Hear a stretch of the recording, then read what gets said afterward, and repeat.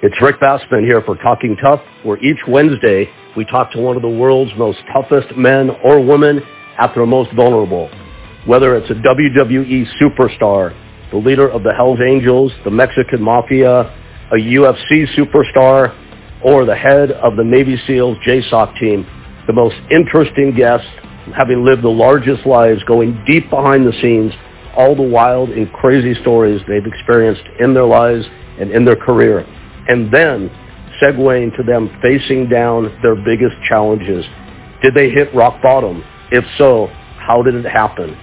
Are they still there? How did they get themselves out of it? What have they learned? It's stuff we all can relate to in our daily lives. Here at Talking Tough, we strive to be equal parts entertainment and inspiration. Please join us every Wednesday for Talking Tough at YouTube or at Launchpad One.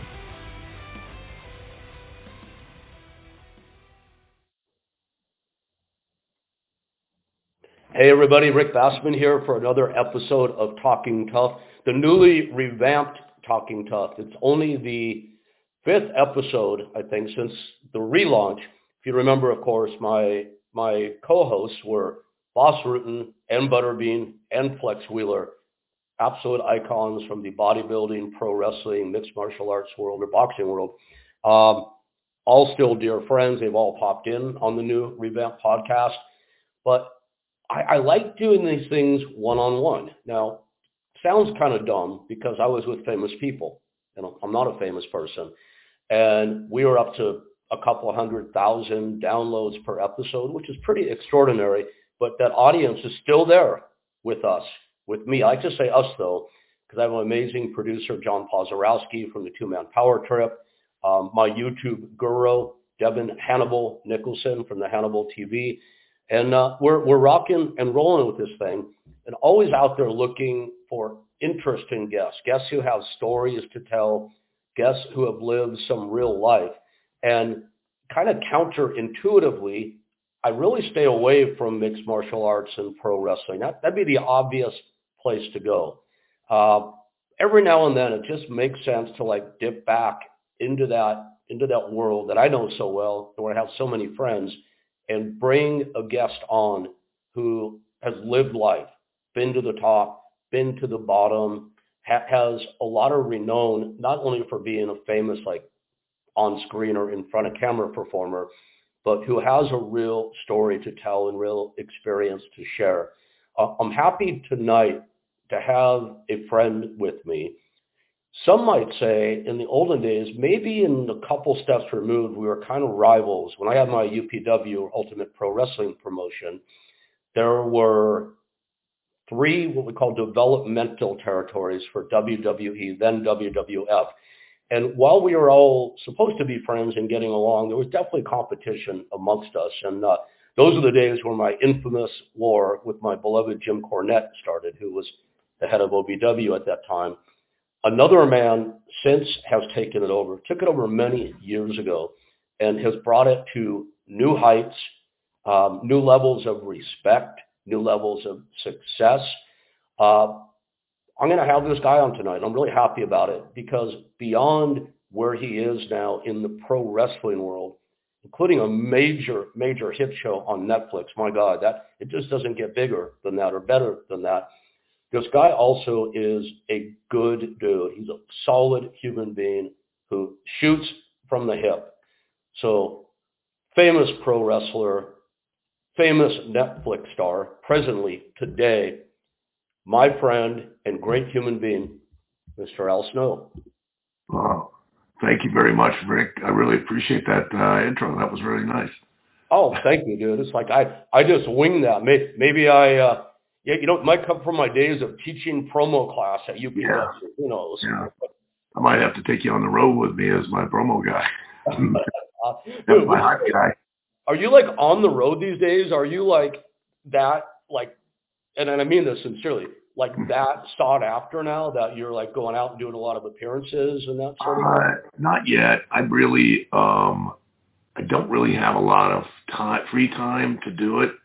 That's what has kind of over the last few years has kind of made me kind of back away from it a little bit because I'm so heavily involved with OVW and the day-to-day operations and writing TV and producing and directing it and all of that. It takes a lot of time. I mean, on an organization this size, on this level, and I look at what Vince McMahon does with WWA, and it's like, how does he do it? I mean, it gives me even a greater amount of respect for him and for what he's done and what he continues to do. I mean, it's a lot to really take on. It really is. I appreciate you saying that, because the fact of the matter is, and this is not casting aspersions at humanity, but most people have no idea. They just don't know what's involved. It's like, as a promoter, promoter is kind of like a dirty word, as you know, kind of like agent is a dirty word. You may not have experienced it so much because you're one of the boys. You're a respected worker, so you are in the trenches with everybody. But I think there's a connotation about promoters being guys or women that kind of like, by virtue of that, having that title, and this is a big shift from what you just said, and I want to get back to how busy it is. Yeah. This connotation that, like, you take advantage of people to make money off of them, and you don't really do anything for it. I mean, what do you think of that? Yeah, that, I think, that mindset's always been there. I know it was even more prevalent back when I first broke in the territory days. It was very much us versus them, the boys versus the office. And to be fair, there were promoters out there, and their objective was to try to get you to do the most, to pay you the least.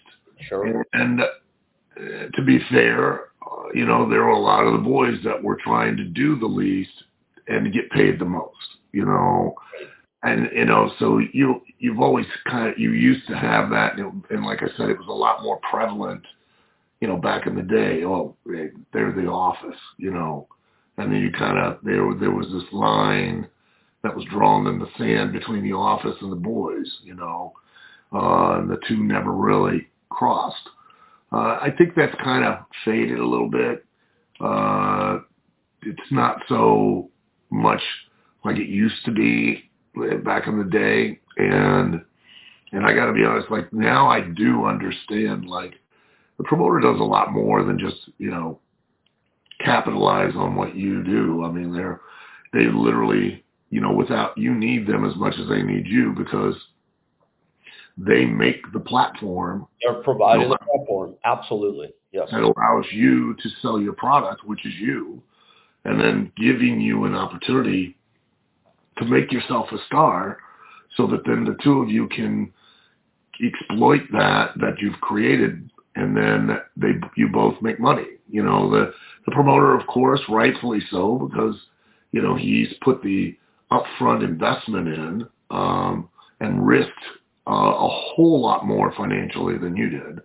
He gets a bigger share of the money, but he also has to pay a bigger share of the bills. You pretty much just have to take care of you. He's got to take care of the platform and everybody that is making that platform operate, so that you have a place to sell your merchandise or sell your product, which is you. And without either one of you, it doesn't work. So. That is so well explained, man. That was brilliant. You must. There's probably not many people on the planet right now that have that dual perspective, as much so, if not more so, than you. So I appreciate that. Are there old school guys out there still? Guys that came up back in the day. When I had my UPW development territory, I had I had John Cena, and I had The Miz, and I had Victoria before they moved over to OVW. And I give it up for OVW. You guys were the finishing school. I was the starting school, and that's fine. No ego there at all. My experience, by and large, back in those days, is there was still that line drawn amongst people who might be predisposed to think that way. There were plenty of appreciative people. Like The Miz was gold from day one. He understood, my contribution, my wife's contribution. And I bring it up because I was watching The Wrestler on Netflix, on Netflix. And I see you and your wife in the same room. And Yeah. I see her talking about, oh my God, yeah, I mean, I'm paraphrasing, of course, but Yeah. it's been so hard, and this is happening, that's happening. And I think back to my wife when we're in our two-bedroom apartment, Uh-huh. it's better than a lot of people have, but it's still a two-bedroom apartment. Yeah. And I'm the promoter of UPW, big deal, right? Uh, Right. the two-bedroom apartment. I look at my wife with tears in her eyes, going, "How are we going to pay our rent this month?" Because I needed to pay the rent on the training facility first. Right. And there were plenty of people that felt like I was still trying to take advantage of them. Maybe it's a defect in my personality. I don't know. But do you feel like that is gone these days, or more so than before? It's the same. I realize and I have accepted the situation in regards to the relationship that I have with the talent. You know, if I'm right now, because I write the TV, I decide who's going to go do what or how I'm going to feature them. And quite honestly, the talent are pretty reliant on me, not because I'm, any and all of that, but because I have experience they don't have. I have a better understanding than they don't have. So I'm able to fill in a lot of blanks for them and put them in positions to where, in spite sometimes of themselves, I can actually make them into an attraction, a draw, and use them to try to motivate and make money. And they love you. And you know that, Rick. They love you when you're quote unquote pushing them. When you're making the show about them, or if you're putting a spotlight on them, they love you. But no sooner than, because it's just the natural order of the business. The way this business operates is they're at the end of the day, they're a product. There's a shelf life. And it's something you have to, back in the day in the territories, hey, you had a run, everyone gets a run. And then that run comes to an end at some point. You're no longer hot. You're no longer the thing that's drawing money. Somebody else is now kind of catching hold. Well, now we got to kind of make way. So now, you're going to have to return the favor that was given to you on the way up. Now I need you to take a step back so that at some point, and you got to give that favor to the next guy so that he can now stay in center stage. Mm-hmm. And, that doesn't mean you're not going to get another opportunity, but you have to step away. You gotta step down or step back and not be in the spotlight, and then they don't like you so much anymore. You know what I mean? You're not so popular. You get a lot of, in the locker room of, he's holding me back. I don't understand why he's not doing this with me, because they've got a vision, they've got an idea in their heads, and and you're not putting them front and center. Yes. Well, now you're the worst guy in the world. You're the biggest dick on the planet. Where just a month ago we were like this. And you just have to know it and understand it and expect that it's going to be like that. Would you say that you've almost like developed a cynicism toward it, healthy cynicism, or? Oh yeah. I call myself now in life, I'm a cynical optimist. I always call myself an optimistic pessimist. That's yeah, I'm not very pessimistic, but I'm very cynically. Optimistic realist. That's what I meant. I'm sorry. Yeah, well, that's kind of I'm very cynically optimistic. Okay, fair enough. You're talking about these guys, and like I said, man, Al and I, for those who are watching, hopefully lots and lots of you, we talked for a couple minutes before we went live here. No prep at all, just basically saying, Al, I don't know what we're going to do. Let's see where it goes. Yeah. So I didn't really have in my mind to talk too much about the relationship between the boys and the girls now, promoters. But it's an interesting subject, and I think fans, I hope, are interested in that. I think it gives people an insight into how the business really operates. What you have to deal with. Yes, absolutely. So what you're talking about, in a couple of minutes ago, you said they love you. I think you did the air quotes when things are going well for them. But you and I, we're veterans, and we've been around, and we're not dumb guys. I think we can tell. I know we can tell when we're being worked. Oh, yeah. And someone's treating us like they love us because they're in that spot. Sure.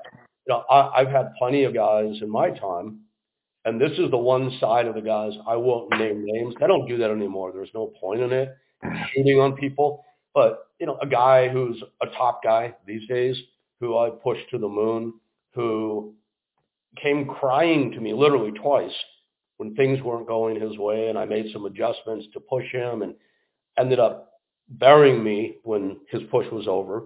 Sure, yeah. I've had also guys whose names I will name. Uh-huh. Paul London is probably like my best example. Paul's a quirky dude. We all know Paul. Sure.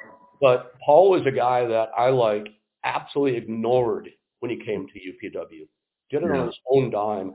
I did nothing for the guy.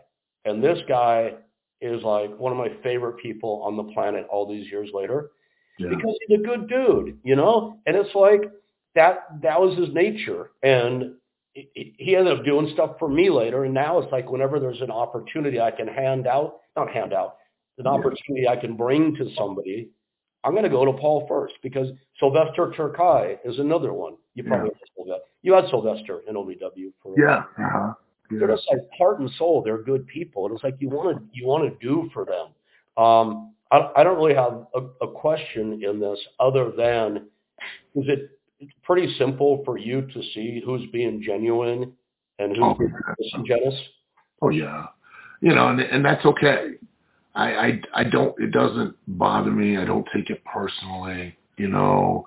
I understand. I know how this business works, and I know why the talent operate the way they do. Some being disingenuous, and some of them are being genuine at the moment, and then of course, when it no longer fits their narrative or their purpose, or how they get resentful, and that I tell a lot of people who want to get into the wrestling business, like on this side of things, on the promoter side of things. I go, listen, you must understand. Number one, the wrestling business is just like every other business. I mean, you're going to market your product. You're going to try to build a customer base or fan base to buy your product. You know what I mean? You're going to try to create an experience with the product that then lends itself to, motivate that customer base to want to re-experience your product on a regular basis. That's no different than any other business. But here's where it diverges. You get a Jimmy John's franchise. Well, you're going to do the same thing I do with OVW. You're going to, market your sandwiches. You're going to make your sandwiches. You're going to try to develop sandwiches that people really like. You're going to try to create an experience, and you're going to try to market all of that to build that customer base. I do the same thing. The difference is my sandwiches all have their own agendas, and they all have their own neuroticism and their own egos and their own, insecurities and inferiorities, and they all get in their own heads. They all have their own conversations that never happen, that don't really, and they all have their own suppositions and assumptions. And, I used to be one of them. So that gives me a little bit of an edge in understanding where they come from, because I went and did a lot of the same things, when I didn't need to. And so it doesn't necessarily upset me. It does when they think that they really genuinely seek out and try to make an effort to try to get over on me. That bothers me because, and it shouldn't, but it does, because at this point of doing this for 41 years, it's like, listen, now all you're doing is insulting my intelligence. Come on. If you honestly don't know that I know what you're doing while you're doing it, you're fooling yourself.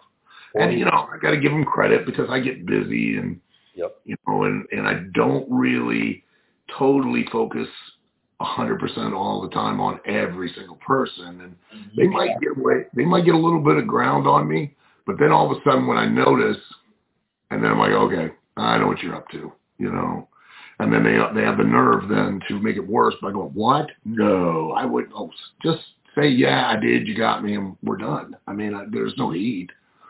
The heat comes from you thinking you're really going to lie to me, and you're not. Just quit.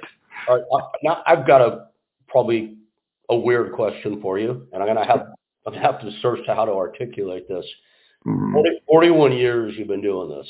Yeah. The experience you're describing right now, look, we're promoters. You were one of the boys. I think I have 5 matches, so I have no pretenses about being one of the boys. Although my illusion is I like to think I have a lot of real friends from the industry, and I think I Well, do. yeah. Yeah. I guess I did hopefully something right along the way. But having been the promoter or the agent, I had plenty of this too. Yeah. Yeah. And we all have our shortcomings, and we all have things we want to work on. One of mine still these days is like processing resentment. And at this age, I would hope I wouldn't have any. Yeah. I hope one day I don't, because it'll make me a better person to not have that. But here's what I'm leading to. You've talked about people that might treat you in a certain way. Yeah. Without asking you to name names, because this is not a shoot show. I never do that. Yeah. If you could think about the one person in your mind from this business who has, like, quote unquote, burned you worse than anybody else, Uh-huh. and you haven't, you never really processed it forget with yourself, with them. If that person walked into your office tonight, Uh-huh. would it be worth having the conversation with them, or do you just pretend all is okay? I think, for me, it is okay. I mean, it's done, and what are you going to do? I mean, it's not like, so you're going to get them to apologize? Oh, wow. Wow, that's a weight off my shoulders. I don't care. You did what you did, you had your reasons, and it's water under the bridge, quite honestly. Move on, But now if you're going to come back in and you think you're going to try to do it again or treat me the same way again, well, then now we're going to have a conversation. And, we're going to resolve this, because to some point I'm going to hold myself at fault, because one of my biggest faults, quite honestly, this will sound crazy to say, is that I am tolerant to a fault. I'm way too tolerant, and I'm way too patient with people's behavior. And people mistake that kindness as a weakness. Mm-hmm. And I tell people all the time, look, that is the biggest thing you can mistake, is because if you push past that point of tolerance and patience, the one thing you're going to walk away from is not thinking that I'm kind. And I'm not saying that as a threat or whatever, because it's, I abhor, physical violence. I'm not that I wouldn't do it, but in the right situation. But I can become incredibly, condescending and snarky and smart-assy, and and I can emotionally tear people up verbally. Never seen that in you before. Interesting. Okay, go ahead. Sorry. Yeah. Well, that's a negative part of my personality. So, I could do it. I don't do it all, I used to be a little bit more when I was younger, and, I've gotten a lot better about it as I've gotten older. And a real thing that has helped me is really really genuinely realizing two, I feel, are inalienable truths. One is that I absolutely know the only person on this planet I can control is me. And I always tell everybody, hey, I can give you advice. I don't like doing it, because if you're smart enough, you really don't need me to tell you. You kind of already know the answer. And if you're dumb enough, you're not going to listen anyways. So why do we need to waste each other's time? You know what I mean? So you do you, because I know at the end of the day, whatever decision you make, I don't have to go to bed with it. I don't have to, I don't have to wake up with it. So I'll empathize. I'll sympathize. You know what I mean? I'll care about you, but I can't control you. I can only control me. Simple as that. Amen, and amen to that. That, I guess, age and experience does bring some wisdom, hopefully, right? Not The other thing that I know and I really feel and believe, that no one makes me feel anything. No one. You do a behavior, you say something, you have a comment, you have an idea, you tell a story, a joke. I interpret that, and then I get to choose how I'm going to feel. You know what I mean? And there's not much or many that are going to make me decide that it has to be a negative emotion. Dude, if you are truly in that place, and I am not challenging you, bless you, man, because that's where you like attain peace in your life. And and I love this because here's two like wrestling guys talking about Yeah. the kind of stuff that Wayne Dyer or The Secret or Marianne Williamson espouse on the daily. Dude, but it's real shit. It really is. Are you like? And I never thought we'd get into this kind of question. Are you like a student of the metaphysical world, or Oh yeah, or yeah. you come to I this always by have been, yourself? and I'm always philosophers, great philosophers, and Stoicism. I've realized that the process or whatever the belief I now have or behavior is akin to Stoicism, and being Stoic, and and and I'm not perfect. I mean that it's you can't control all of your emotions or anything. I'm not Spock from Star Trek, but I certainly I do now take more responsibility for my own emotions, and not put them on that responsibility onto somebody else. Yeah, and you don't let whatever way the wind blows affect where you're going at that particular moment. Yeah, yeah. I still get frustrated, and I'll still get, not maybe get worked up or whatever. I don't necessarily get angry, but I'll get worked up or, things like that. But doesn't last, and I don't hold on to it, and I move on with life. So here's another weird question for you then, and it's so far apart from talking about pro Sure. wrestling, and I love this. Yeah. Like what is your like internal like interpersonal goal for yourself? How like my dad, who was like the nicest guy in the world, and I loved him. Yeah. He died at 80. And my dad would still get like really worked up, like at a waitress if she screwed something up. Yeah. Like, Dad, come on. He was a great guy. He really was. Yeah. Yeah. I would say my dad did not die a peaceful person, bless him. A good person for sure. Yeah. Like my goal, one of many goals, is when I finish the journey here on planet Earth, is I hope to like be genuinely nice to every person I encounter in every situation, and Right. but not to force that actually have Yeah. come to a genuine place for me. It sounds like you're on a great journey. Are you able like to articulate Oh, like? I think I've been on a great journey. A couple truths, more truths if you want to hear them. I mean, that I feel like I've, discovered in my life. My father passed away years ago. I'll have to apologize. I'm not good with time anymore or dates. But and my stepfather had passed away in a while, but. And this was, and just recently, my older brother, just suddenly, passed away, had a heart attack and passed away. And but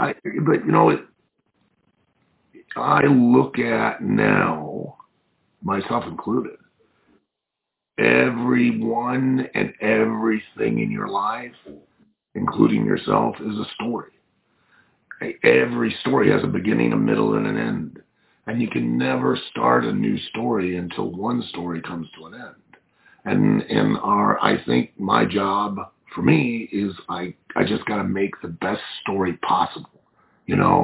I've got lots of great stories thanks to living a certain story throughout. For 41 years, I've been blessed to live an awesome story.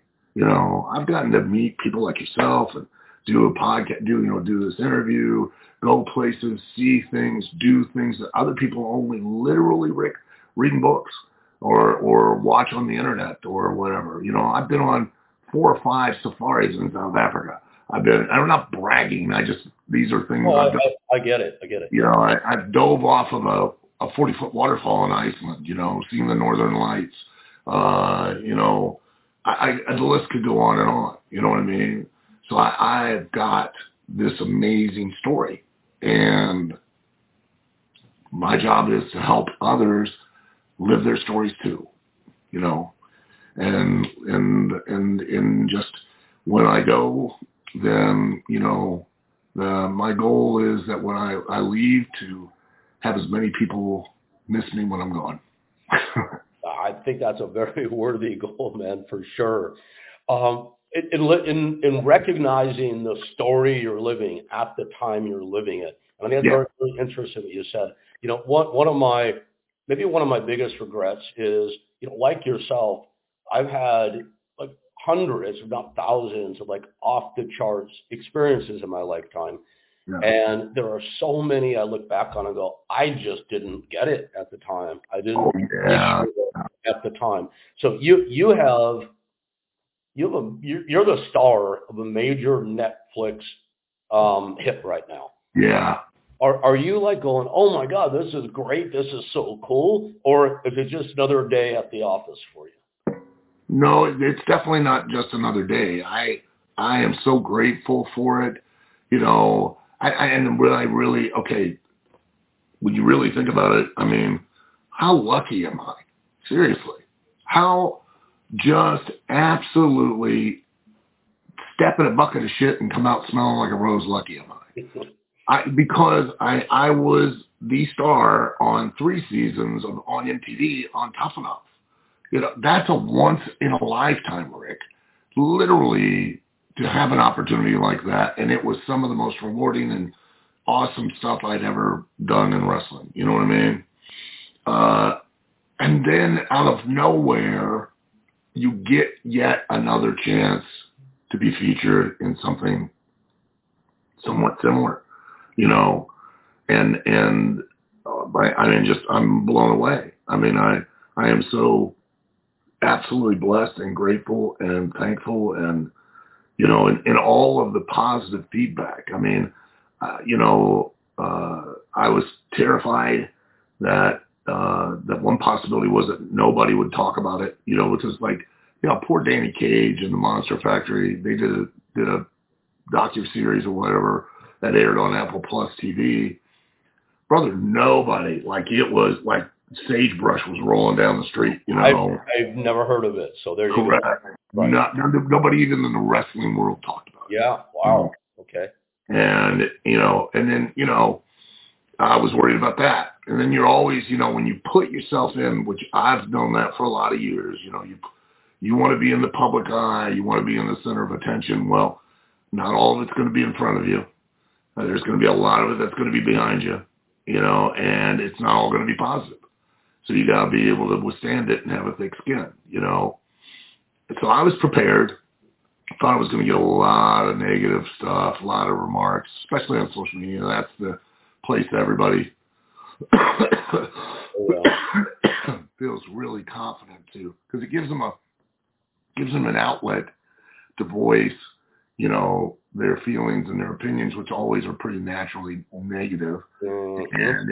But it gives them a bit of anonymity, so they can speak really from how they feel, you know, without feeling, because they have no repercussions, you know. There's They can no make any comment, any remark, any accusations, whatever they want, and, you know, they're going to get away scot-free.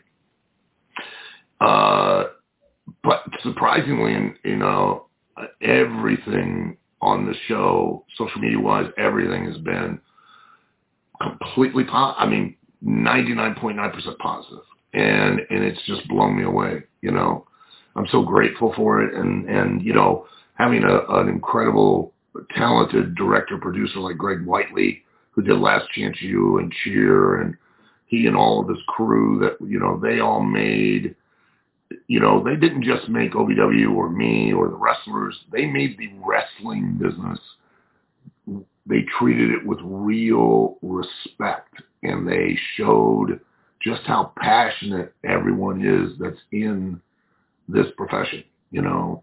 And that's really they have done a good job of that, and I was absolutely going to comment on that. And yeah. it's really good to see. It's not an expose. I think those days hopefully are long behind us anyway. But yeah, I really thought that it treated or treats the business with the respect that that it deserves. There are two questions I want to ask off of this. The, Yeah.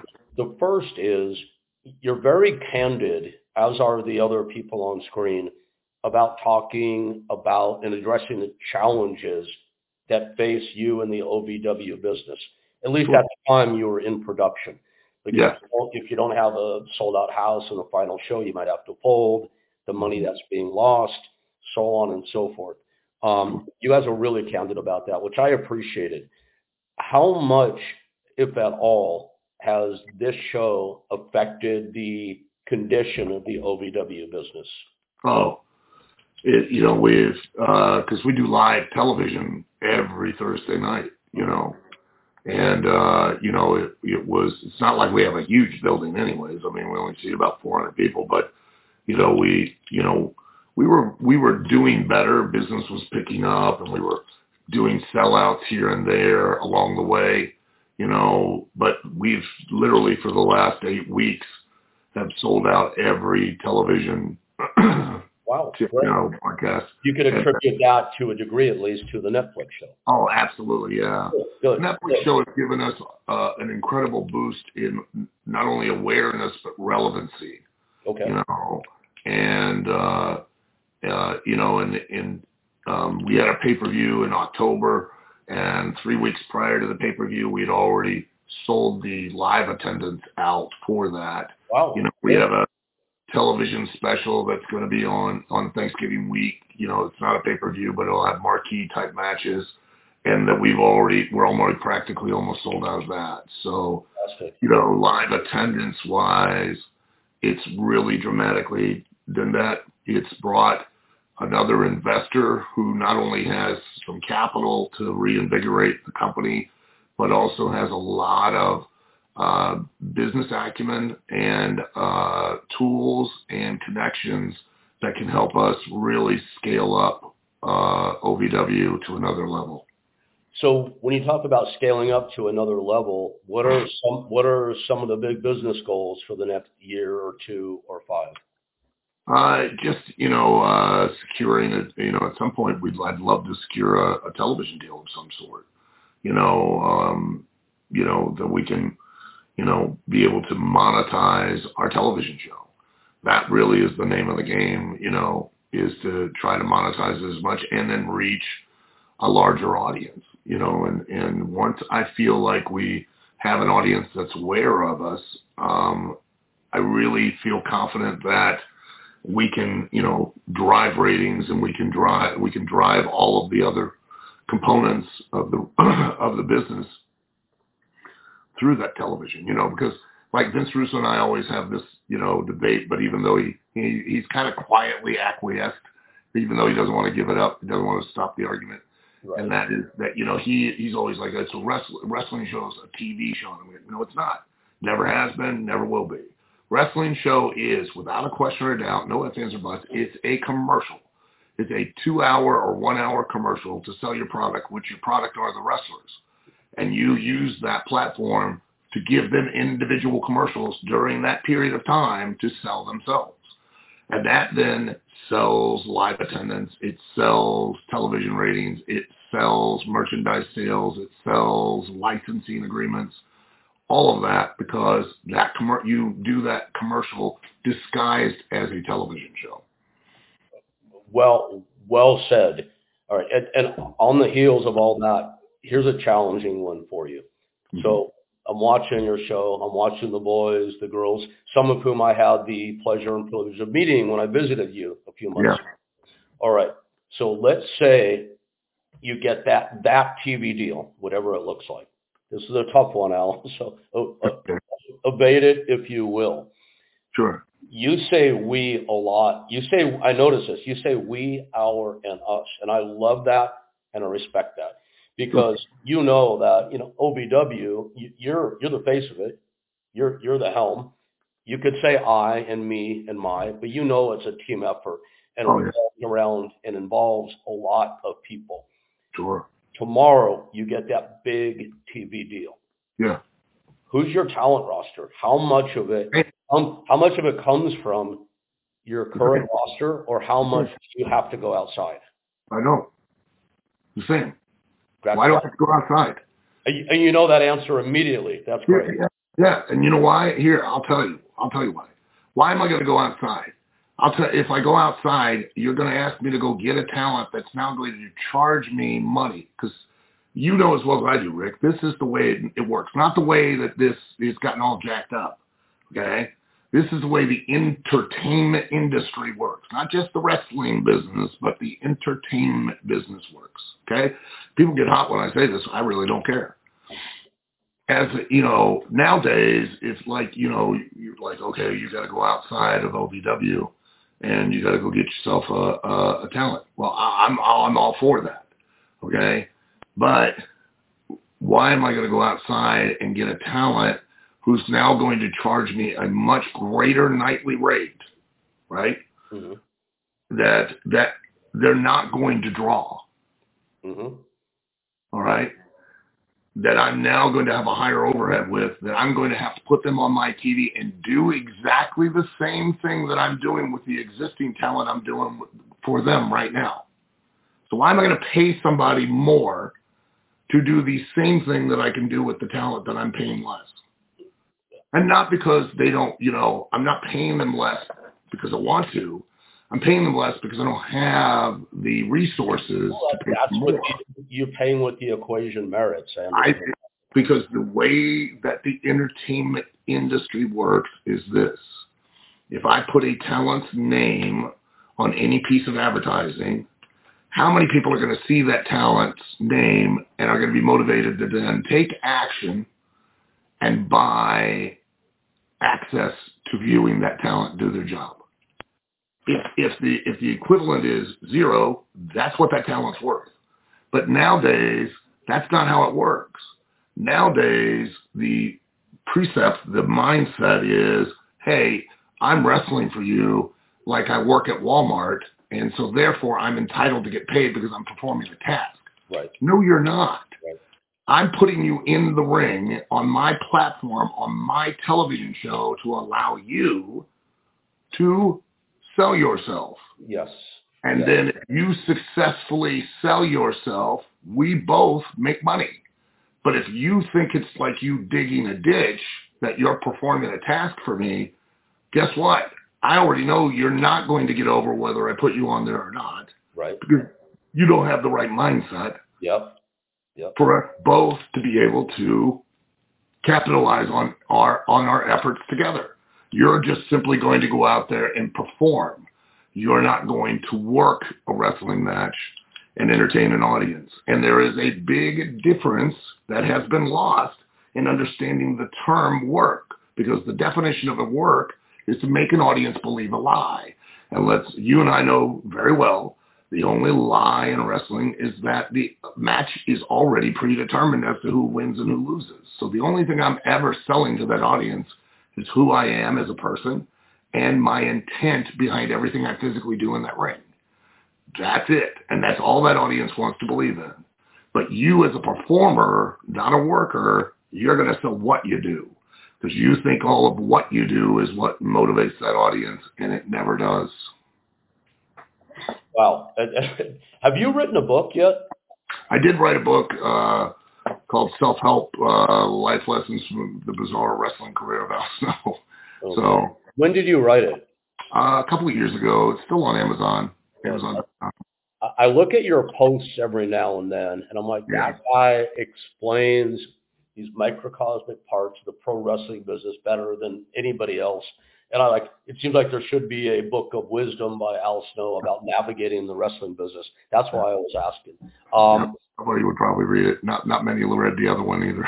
Well, now that you're a big Netflix star, maybe that's not the case. Maybe they'll pick it up. Yeah. Maybe so. So 41 years. That's 1982.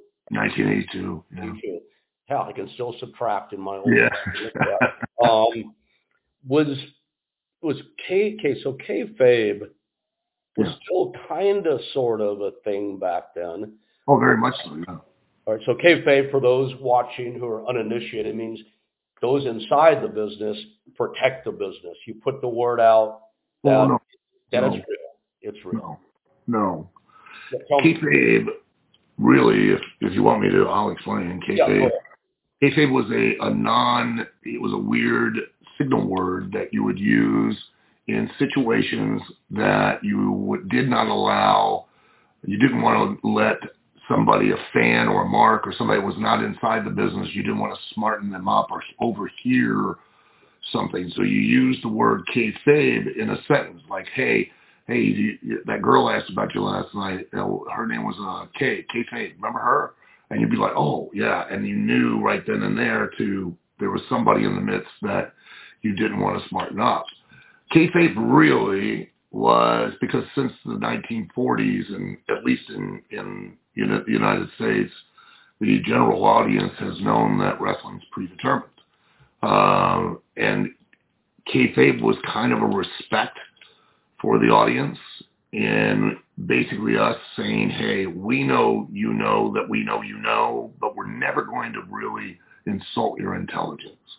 You understand? We know you want to believe, and we know you like it, because that way you can enjoy it, and you can get there's a consequence to the wins and losses, and it really matters to you to see the outcome.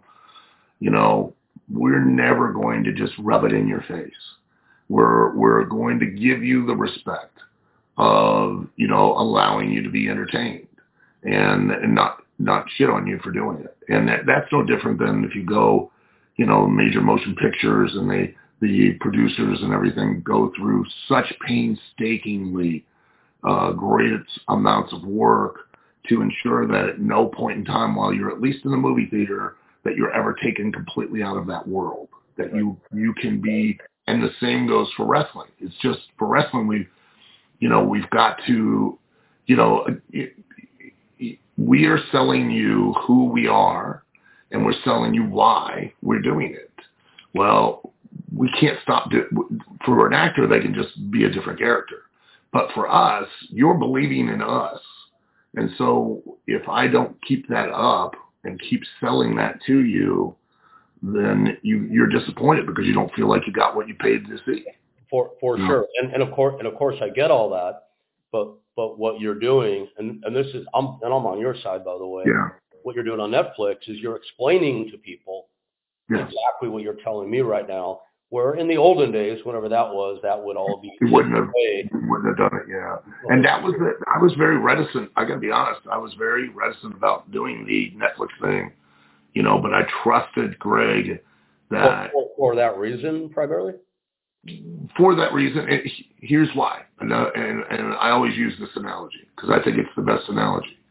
There's so much of your life, right, that is it's like the movie The Wizard of Oz. Okay? Life is black and white, and, there's no magic to it anymore. As an adult, we lose all of that. That's why I love children, because when they're young, everything's possible. It's all magic. So once Dorothy goes to Oz, well, then the world becomes all colorful because it's all full of magic.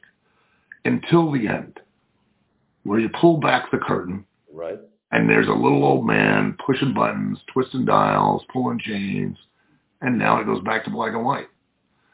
So I didn't want, and I kind of had that conversation a little bit, and I said, listen, I know I've got to commit, all of us do, and I really was proud of all the staff and all the talent and all the employees that everybody committed that we weren't going to be half pregnant. We either all open it all the way up or we don't.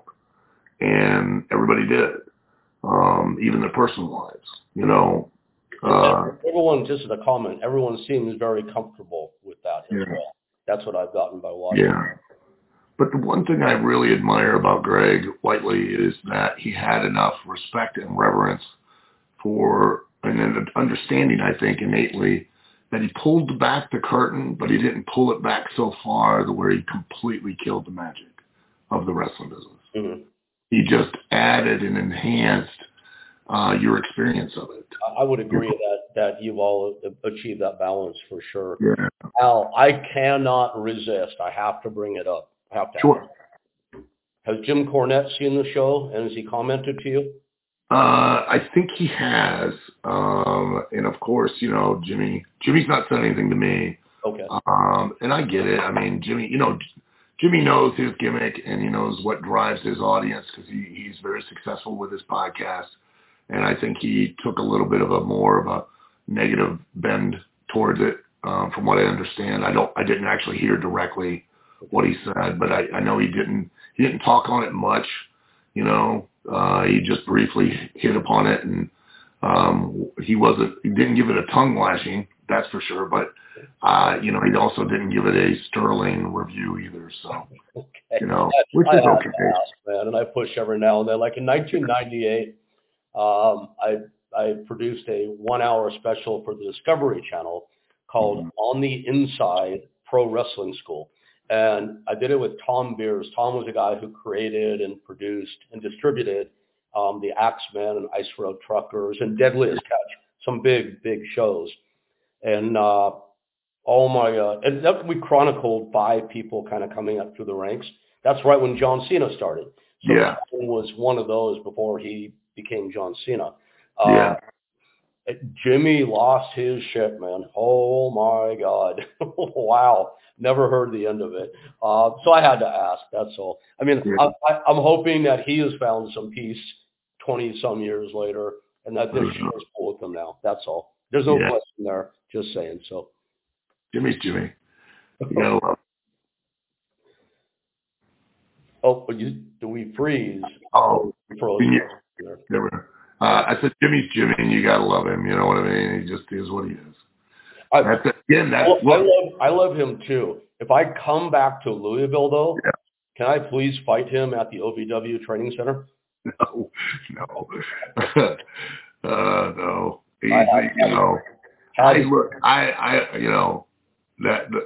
Here's me being me. I can't control Jimmy. You know what I mean? And I know Jimmy very, very well, and I know how much Jimmy cares, and I know Jimmy doesn't necessarily communicate his caring and his passion the proper way all the time, and it comes across the wrong way. But he really is. It's from a place because he absolutely, desperately loves the wrestling business. Yes.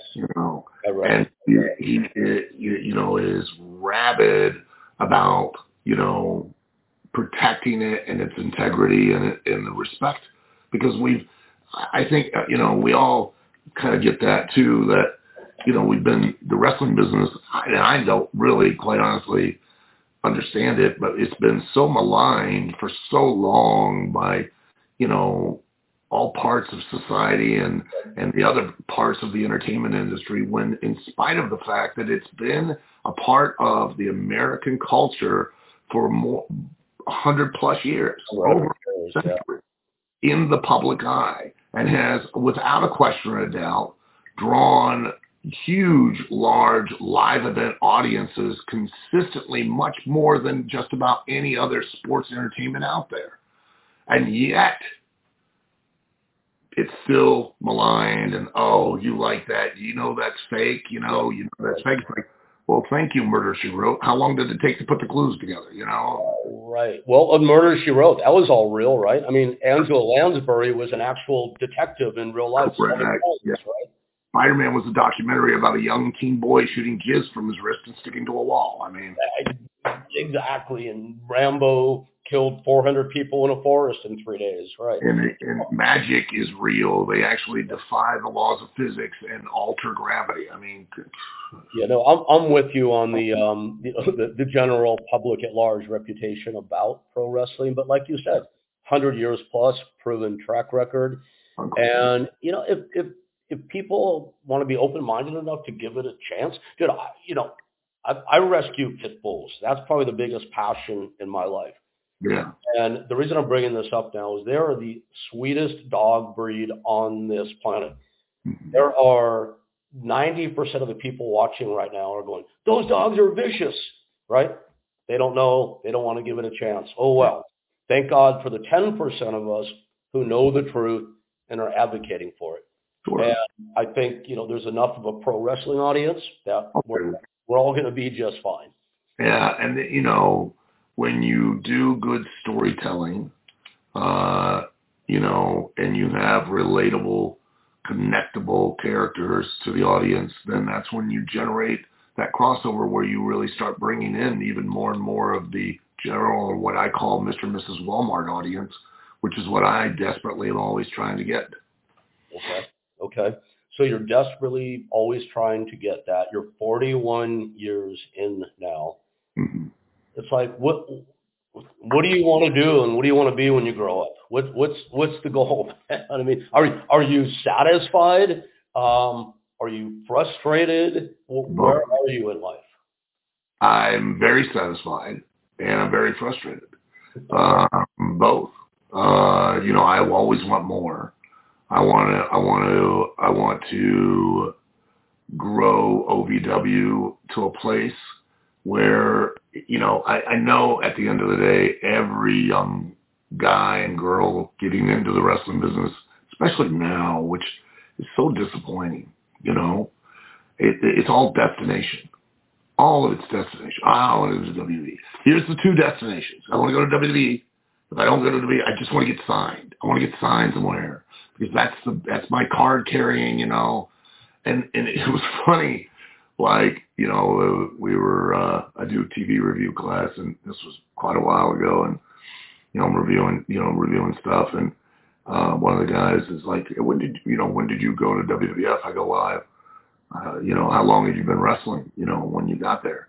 I said, well, I went in 95. I started in 82. I'd been wrestling for like 13, 14 years ago.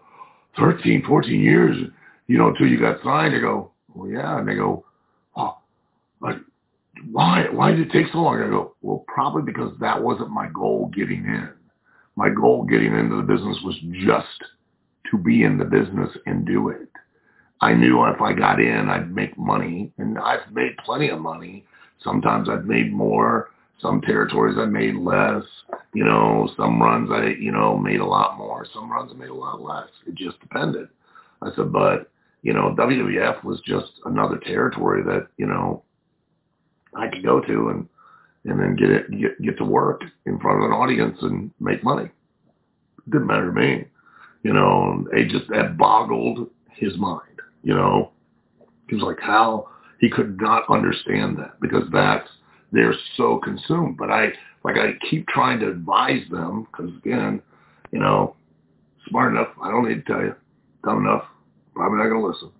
But I still advise them, and I go, with that attitude of the destination, I promise you get there, you're not going to be happy.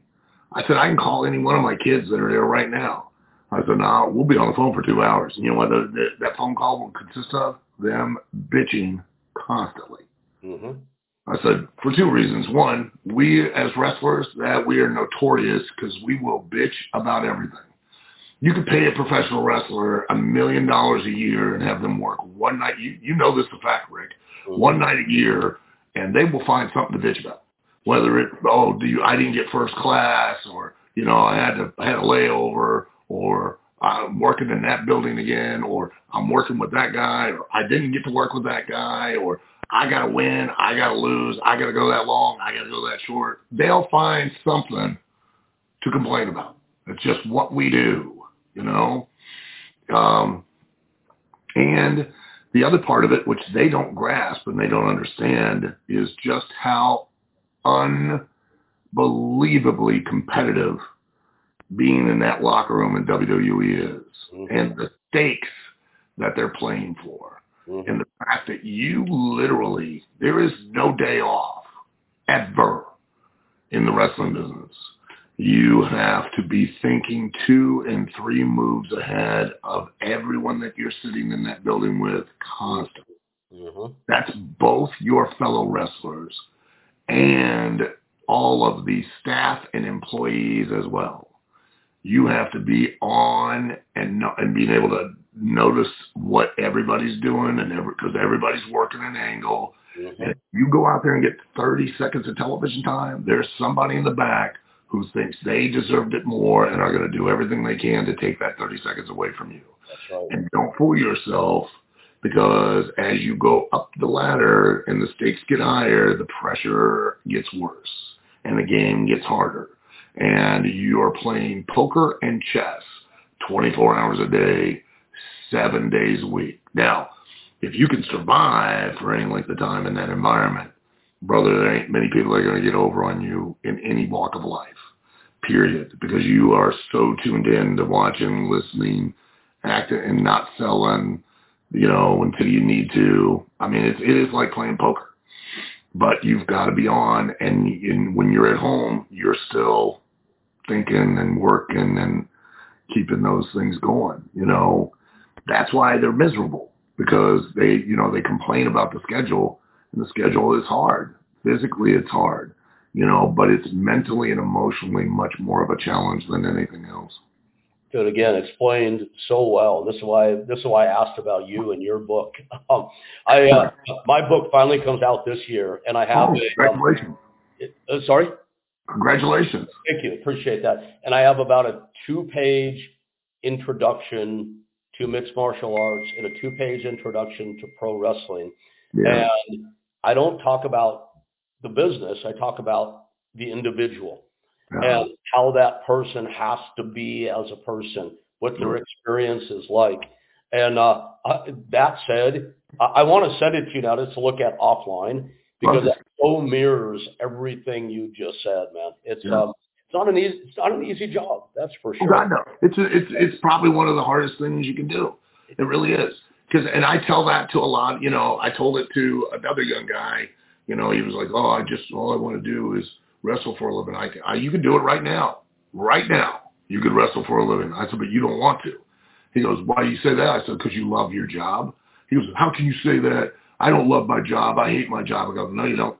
He goes, how can you say? I go, because you haven't quit. I said, that's why that you love your job. And he goes, well, I don't love it. I go, yeah, you do. Yeah. He goes, what do you mean? I go, here's the difference. Okay? You go to work and you are an employee. You have made an agreement with wherever you work that you're going to be there, and that for each hour you're there, you're going to get paid a certain rate per hour. That's the only agreement you have. You're going to perform a task, whatever task they assign, and that during those hours that you're there, you're going to get paid this per hour. I said, you show up tomorrow and you're like, you know what, I really don't feel like putting 100% in. I'm going to just glide through the day, and I'm going to put about 45% effort in. Mm-hmm. You expect and are entitled to get 100% of your money. Right. I go, aren't you? He goes, yeah. I go, here, if you're in the wrestling business, you have to put in 100% every single day. And guess what? You are not entitled to get 100% of that money. Sometimes it might take numerous days of you putting in 100% and not getting a return, until all of a sudden now you start getting that return down the road. And I said, Matt, a lot of people don't like doing. I said, so don't fool yourself. It takes a special individual. I'm sure people out there watching this right now are saying, sign me up for that, right? Sure. Oh, my God. Yeah. So here's a fan question. People watching your show now on Netflix, watching wrestlers. Yeah. Now, understanding the goal is OVW is going to continue to grow. You'll get the big TV platform. Your stars will be your stars. Prior to that happening, is there anybody we're watching on wrestlers right now that is the next big thing for WWE? Oh, potentially, yeah. There's quite a few there that could be. And, there are some that are very young, and are just at the beginning of their career. There's a couple that are, longer in the tooth, that have been doing this for a while on the indie scene. But, you know as well as I do, I mean, you find the right person at the right time and put them in the right place, and they'll draw money. They get look at Marty Wright, Boogeyman. Yeah. He was 40 years old when he came to Tough Enough and got us. He got hired. Our good mutual friend Dallas Page, 36.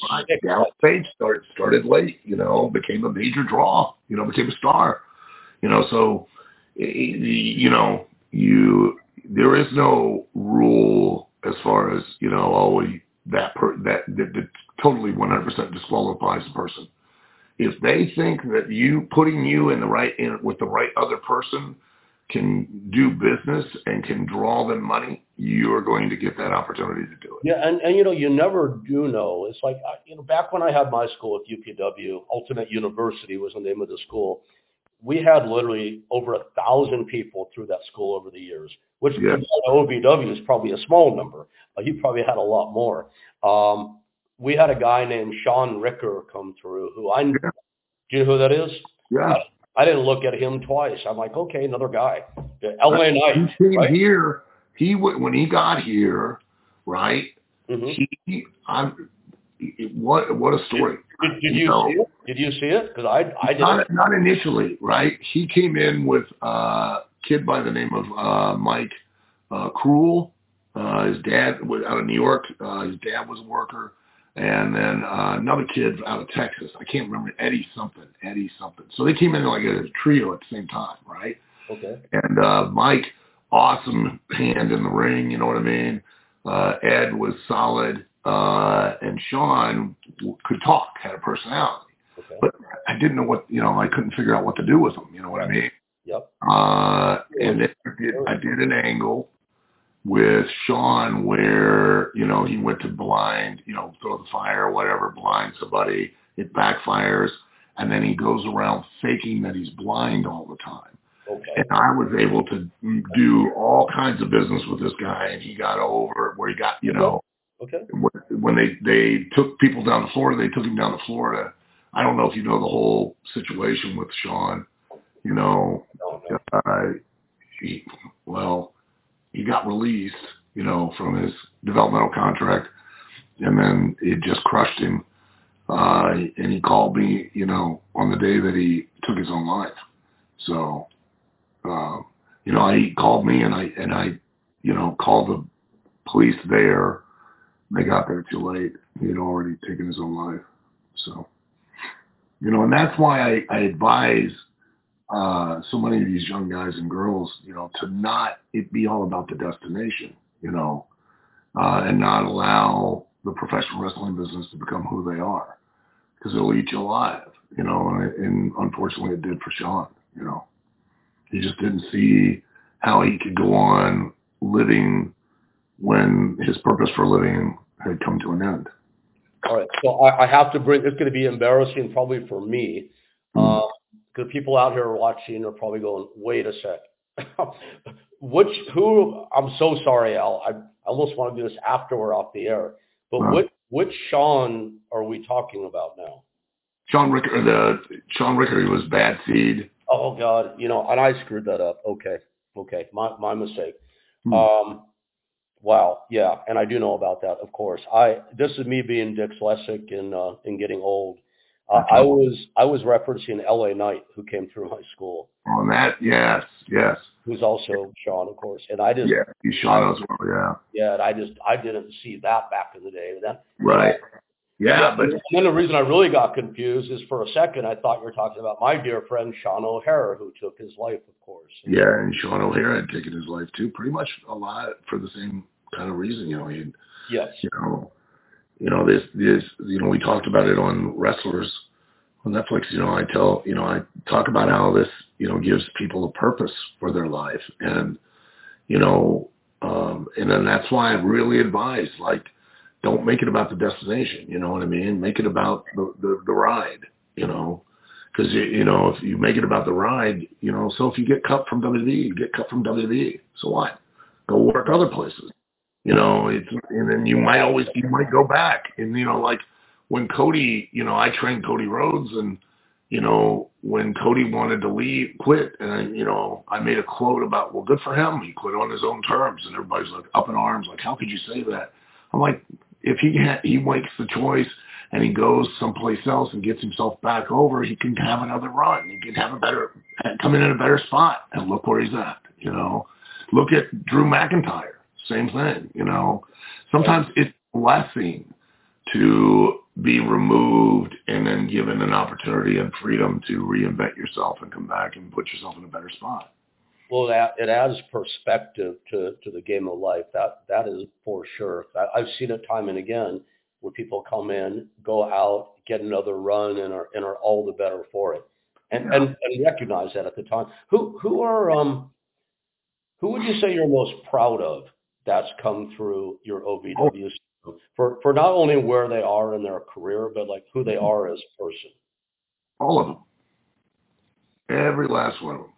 Do you know why? Because they did one thing that the rest of the population doesn't. They believed enough of themselves to take a chance.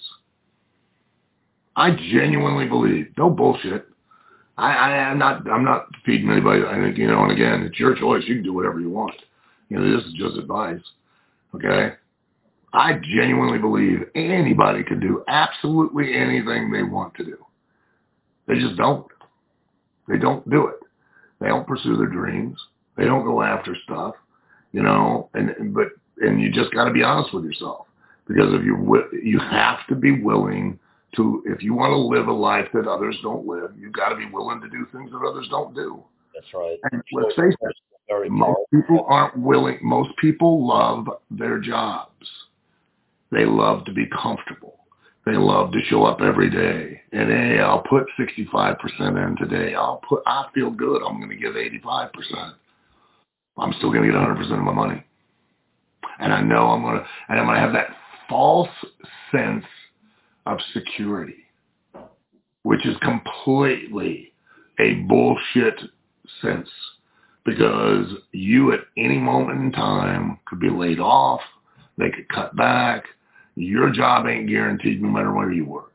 But there's that belief that we're all taught of, just follow and just go to work every day, regular job. You don't have to go, you chase your dreams, you might fail. And which I don't get that either. The only way I've ever failed is if I quit. So Al, you're right now, and God love you for this. You're freaking out a lot of people that are watching this, because they're going, "Oh my God, that's me. He just pegged me." If you want something bad enough, you'll find a way. If you don't, you'll find. What do you tell that person who had this this moment where they woke up and go, "Oh my God, yeah, that's me. I'm collecting 100% of my pay for doing 65%." And listen, that's fine. I'm not condemning anybody.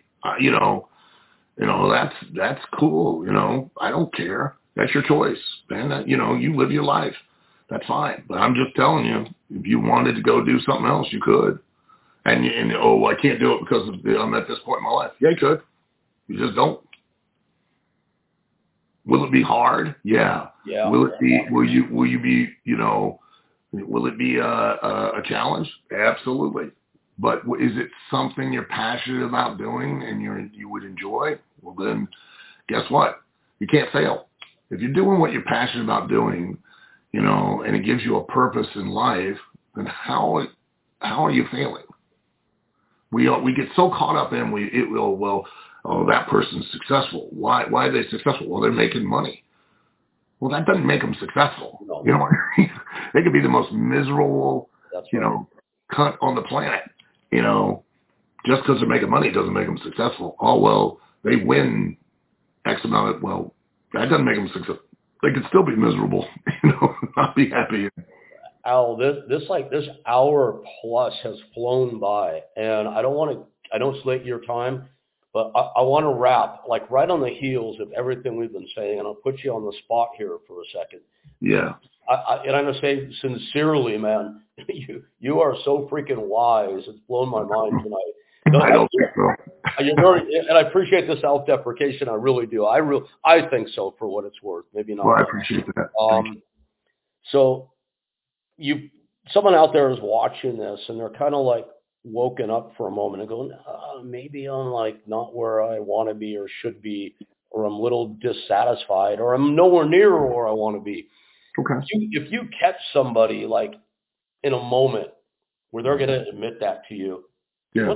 what life advice do you dispense on the spot? Go do it. You don't want it. You're not a tree. You're not planted in the spot. You know what I mean? Go do it. Change. Go. Why aren't you? At the end of the day, what's going to happen to each and every one of us? Stories going to come. We're all going to ashes, man. Rick, everything dies. Everything. Not everyone. Everything. Everything has a beginning. Everything has a middle. Everything has an end. What do you got to lose? Seriously. What do you have to lose? Well, I might lose my savings. Well, you're going to lose that anyways. At some point, you're going to lose it. How do you know that tomorrow you're going to wake up? You don't. What are you waiting on? Should I get off the pot? Go do it. Have fun. And go enjoy yourself. Do what you like. Do what you want to do. Do what you have to do. Take care of your responsibilities. But find ways that you enjoy it to do it. That's why I always say I've been blessed for 41 years because I've gotten to be able to go do what I like to do to take care of my responsibilities. Has it been easy? God no. God no. There have been lots of hard times. Doing OVW is not easy. It is hard. Man, I'm telling you, it's a ball buster. Do I love it? Do I enjoy it? Yeah. Why? Because I am insane, apparently. Otherwise, I wouldn't know why. But, and am I happy, satisfied with where I'm at? No. I want more. I want to, and I'm going to just keep pushing until I get it, so. Well, can we say that you are happy but not satisfied? I'm very happy. I really am. I have got an amazing family. I've got an amazing wife that I love very dearly. I get to do what I love to do just in a different manner now through OVW. And, I've got a lot of amazing kids here and a lot of amazing people that I get to help. I've said for years now, if my one legacy I think I'll leave in the business is all of the kids who I have taught and brought into the business that have went on to have careers, and if that's it, then I'm thrilled. I couldn't be happier and I couldn't be prouder of what I got to, I got the blessing to get to do. So, people can debate about my career and its success or failure or he was only this, he was only that. I don't care. I think I won. At the end of the day, I think I've won, and I'm still winning because I get to do what I love to do. And people come up all the time. I had this argument with Mick, because fans would come up and they'd ask, what's your favorite match? And Mick would always have, specific ones, and I don't, because every time I've gotten to go to that ring, I have loved every minute of it. Whether it's, and then some of them are easier, some of them you get frustrated, some of them aren't as rewarding. I still love it. I still enjoyed it. I still could not think of doing anything other than that, and so how can I just pick one out of 41 years of just having a blast, getting to go out there and, you get to be a magician, a rock star, a superhero, an adventurer, movie star, all at one time, and you can tell your own stories, and you get to do the one thing that makes wrestling as an art form of storytelling unique, and that is you get to create a moment, and that moment, no matter what you think or what people think, you can never predetermine. You can say, I want to shoot for this, and I want to make that moment, whatever it is, as much as possible, emotionally, of that audience. And you and that audience get to experience it. And even if they film it, it never exists or lives in the same way again. It only exists in that one moment. And that is amazing, Nothing more rewarding than, I tell people all the time, whether I'm wrestling a match or I'm, telling a story over weeks and sometimes months and sometimes over an entire year, I'm always working towards just that moment. And when that moment comes off, that way I want it to come off, there's nothing better in the world. It's so absolutely awesome that I could not ever find words that could do it justice to describe it. I wouldn't even ask you to try because you've already done that. Al, it's like, dude, it's such a pleasure. Oh, yeah. It's like the cliche or the rote thing to say at the end of all this. It's such a pleasure to have you on. But dude, seriously, this was. I love your philosophy. I appreciate it. My grown up goal is to be able to articulate it as well as you do. So thank you for that. And Thank you. dude, it's great having you on, and I like truly, sincerely wish you and your wife and your family and your OBW family Yeah. all the best of everything, man. Thank you, Rick. I really appreciate that, man. And let's stay in touch, my friend. Yes, Absolutely. Be more than happy to. thank you. Hope to see Thank you you. soon, Al. Me too. Take care, my friend. See you, Rick. Bye bye. And that was Al Snow. Now, usually I would have a co-host to talk about like how awful that was or how great that was. And I don't have that person to play off of tonight. Um, but I'll say this, man. It's like, I don't want to say what a surprising guy because I've known Al Snow for years. I know what an intelligent, introspective guy he is, and what a genuine guy he is. But I just felt like there was so much wisdom there. And Al talked about toward the end being a magician, being a rock star, and he has all that very well in perspective. And I know he's talking about that metaphorically, but also as applying to being a professional wrestler in front of an audience. My takeaway from that is every human being out there has that opportunity to be a rock star or a magician in their own life, in the life of the people close to them, in the life of the people they just might come across casually on a daily basis. Al talked a lot about choice during this episode. And every day when we wake up, we have a choice. We can't say how your day is going to unfold because so much is out of our control, as he pointed out so many times during our hour together. But the choice we always have is how we're going to feel, how we're going to think, how we're going to talk, the choice of the goals that we're after. So I guess without being nearly as articulate as Al Snow, I want to say, do your best. Make a choice as much as you can, and you can a lot more maybe than you think tonight. Make a choice to be your best, to be your happiest, to be your most giving. Rick Bassman for Talking Tough. Looking forward to seeing you on the next one. Good night.